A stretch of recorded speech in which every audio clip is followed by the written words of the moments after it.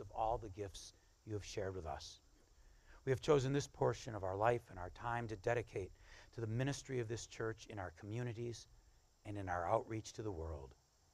Make us aware of those in need at our doors as well as the ones who are lost and who long for the bread of life. This we pray in the name of our living and loving God. Amen. And you may be seated.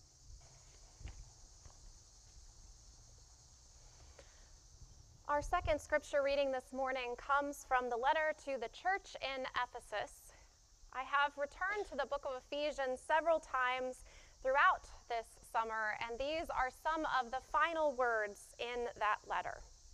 Hear now the word of the Lord. Finally, be strong in the Lord and in the strength of his power. Put on the whole armor of God, so that you may be able to stand against the wiles of the devil. For our struggle is not against enemies of blood and flesh, but against the rulers, against the authorities, against the cosmic powers of this present darkness, against the spiritual forces of evil in the heavenly places. Therefore, take up the whole armor of God, so that you may be able to withstand on that evil day, and having done everything, to stand firm. Stand therefore and fasten the belt of truth around your waist, and put on the breastplate of righteousness. As for shoes for your feet, put on whatever will make you ready to proclaim the gospel of peace.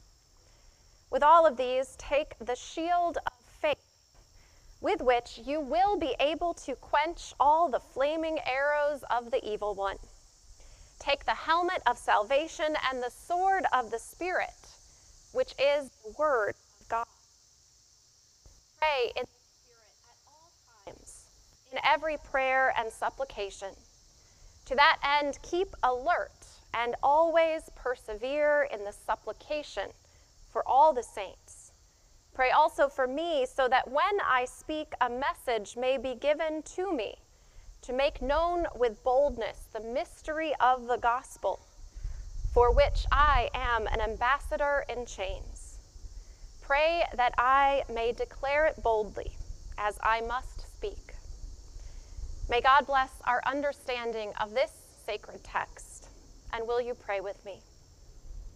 God of truth, whose reality is far beyond the religion we profess and whose ways are broader than our limited human understanding, we long to worship you above all else and witness your transforming presence within us, that we might become doers of the word who offer healing to the world. And now may the words of my mouth and the meditations of all our hearts be acceptable in your sight. Amen. We listened for the Word of God in two texts this morning. The first, from the book of Joshua, is such a dramatic moment in the life of the Hebrew people. Joshua publicly asks them, are you in or are you out? He wants to make their commitment public. Will they serve the Lord, or will they serve these other gods? Joshua speaks words that have made their way onto a great deal of wall art available at our local Hobby Lobby. As for me and my house, we shall serve the Lord. The second text we read is also quite well known, with its vivid imagery about putting on the armor of God. At first glance, it might seem that these two passages are a bit passé. I mean, show of hands, when's the last time anyone here made a burnt offering to a pagan god? And who in this modern era of pluralism and interfaith dialogue is going to show up outfitted for holy war? Surely such militaristic Christianity is the stuff of the Crusades, not a relevant teaching for today. Thank goodness we are here for more than just a first quick glance. Taking a closer look at the passage from Joshua, one thing that stands out to me is that everybody's favorite line is about what we will do. We shall serve the Lord. This is all well and good. I love a heartfelt and faithful intention. But when we take that verse out of context and focus solely on our own actions, our own intentions, we lose sight of God's action. Before the Israelites make their covenant to serve God, they recount all of the things God has done for them. God delivered them from slavery, protected them in the wilderness, and led them into a land of their own. After, of course, those pesky Amorites got out of the way.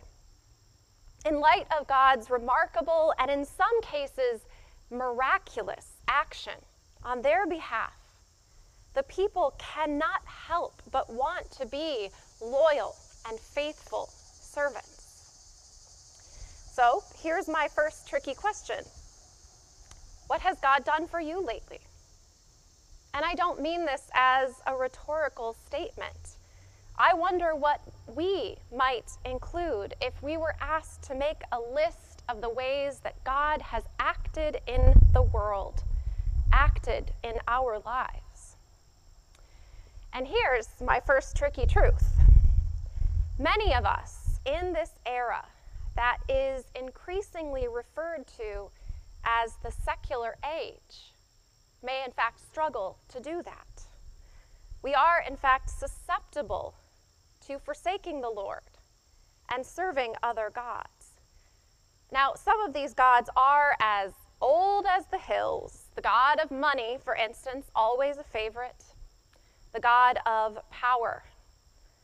We might say even the god of freedom. But there is a new god in town, a god that is not of our ancestors, but of our own time. And this God even has his own religion. Researchers call it moralistic therapeutic deism. Moralistic therapeutic deism. Moralistic because this God wants me to be nice, to behave. Therapeutic because above all else, this God wants me to be happy. Sounds good so far. And deism, because this God made the world and then left it alone. This God has not done anything for you lately. This God has not done anything at all lately. Many people are faithful followers of this God and don't even realize it. The problem is this God of moralistic therapeutic deism has very little in common with the God of Israel. This God has very little in common with the God of Israel made flesh in Jesus Christ. You see, in moralistic therapeutic deism, there's no transcendence. There's no sense that God is personal, no sense that God is acting in the world. Moralistic therapeutic deism and this inactive secular God it sort of worships is all too common in our culture. Indeed, some pastoral theologians argue that it's even replaced Christianity in many contemporary churches. So to circle back around to that tricky truth, the reason that moralistic therapeutic deism flourishes in our culture and perhaps even in our church is because in many ways it is more believable than the God revealed in sacred scripture. After all, the God revealed in sacred scripture is transcendent. This God creates the world with words. This God parts seas, establishes covenants, equips prophets, and sends angels.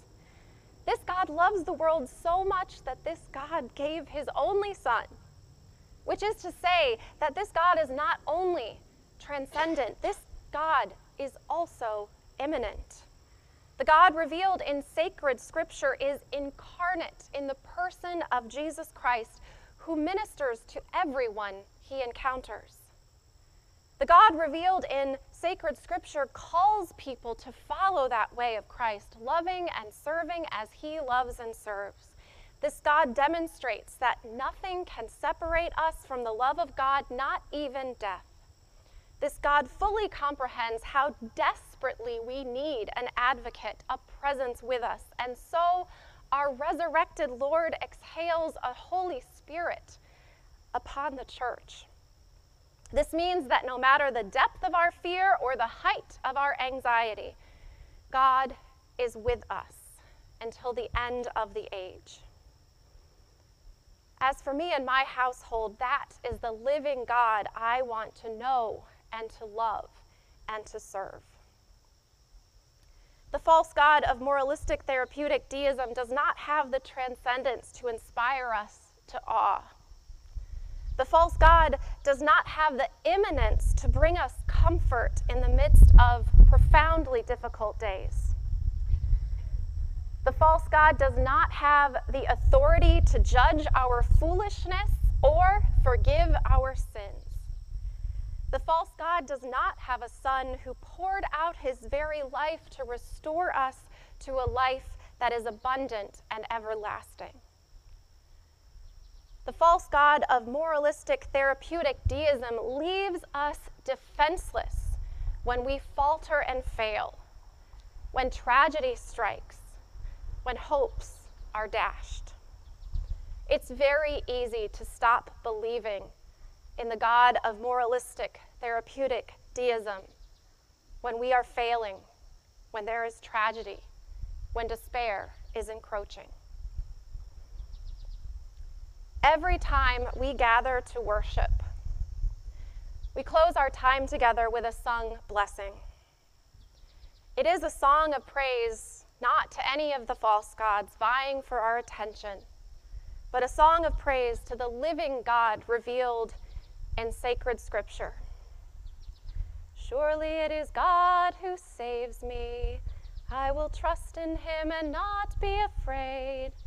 For the Lord is my stronghold and my sure defense, and he will be my Savior. We send ourselves out with these words because that's the God that we want to be in relationship with. That is the God that we want to believe in, to follow, to trust. This is a God who loves his people, a God who acts in the world, a God who protects the vulnerable, and this is a God who draws us into lives of love and action and protection of the vulnerable. And this God extends to us even now the armor we need to navigate this moment, the tools we need to be strong in the Lord. Receiving these gifts is not a matter of adopting some wrong-headed, arrogant, violent ideology. Receiving these gifts is about accepting our calling to love and serve in the footsteps of Jesus. We do live in a world that feels under siege. I have lost count of how many people have expressed to me in the last weeks that the darkness and despair seem to be encroaching from all sides. Never in my lifetime has the need for a Savior been more palpable. And who can deliver us from the present darkness but the God who delivered the Israelites from slavery, the God who delivered Jesus from the grave? Take what is offered, the belt of truth, the breastplate of righteousness, the shoes that will make you ready to proclaim the very good news of God's peace. Take the shield of faith, the helmet of salvation, even the sword of the Spirit. It is, after all, a sword that brings life, not death. Above all, receive the gift of Paul's precious reminder to pray in the Spirit, without ceasing. Surely it is God who saves us. Shall we trust in him and not be afraid? As for me and my household, we will serve the Lord. Amen.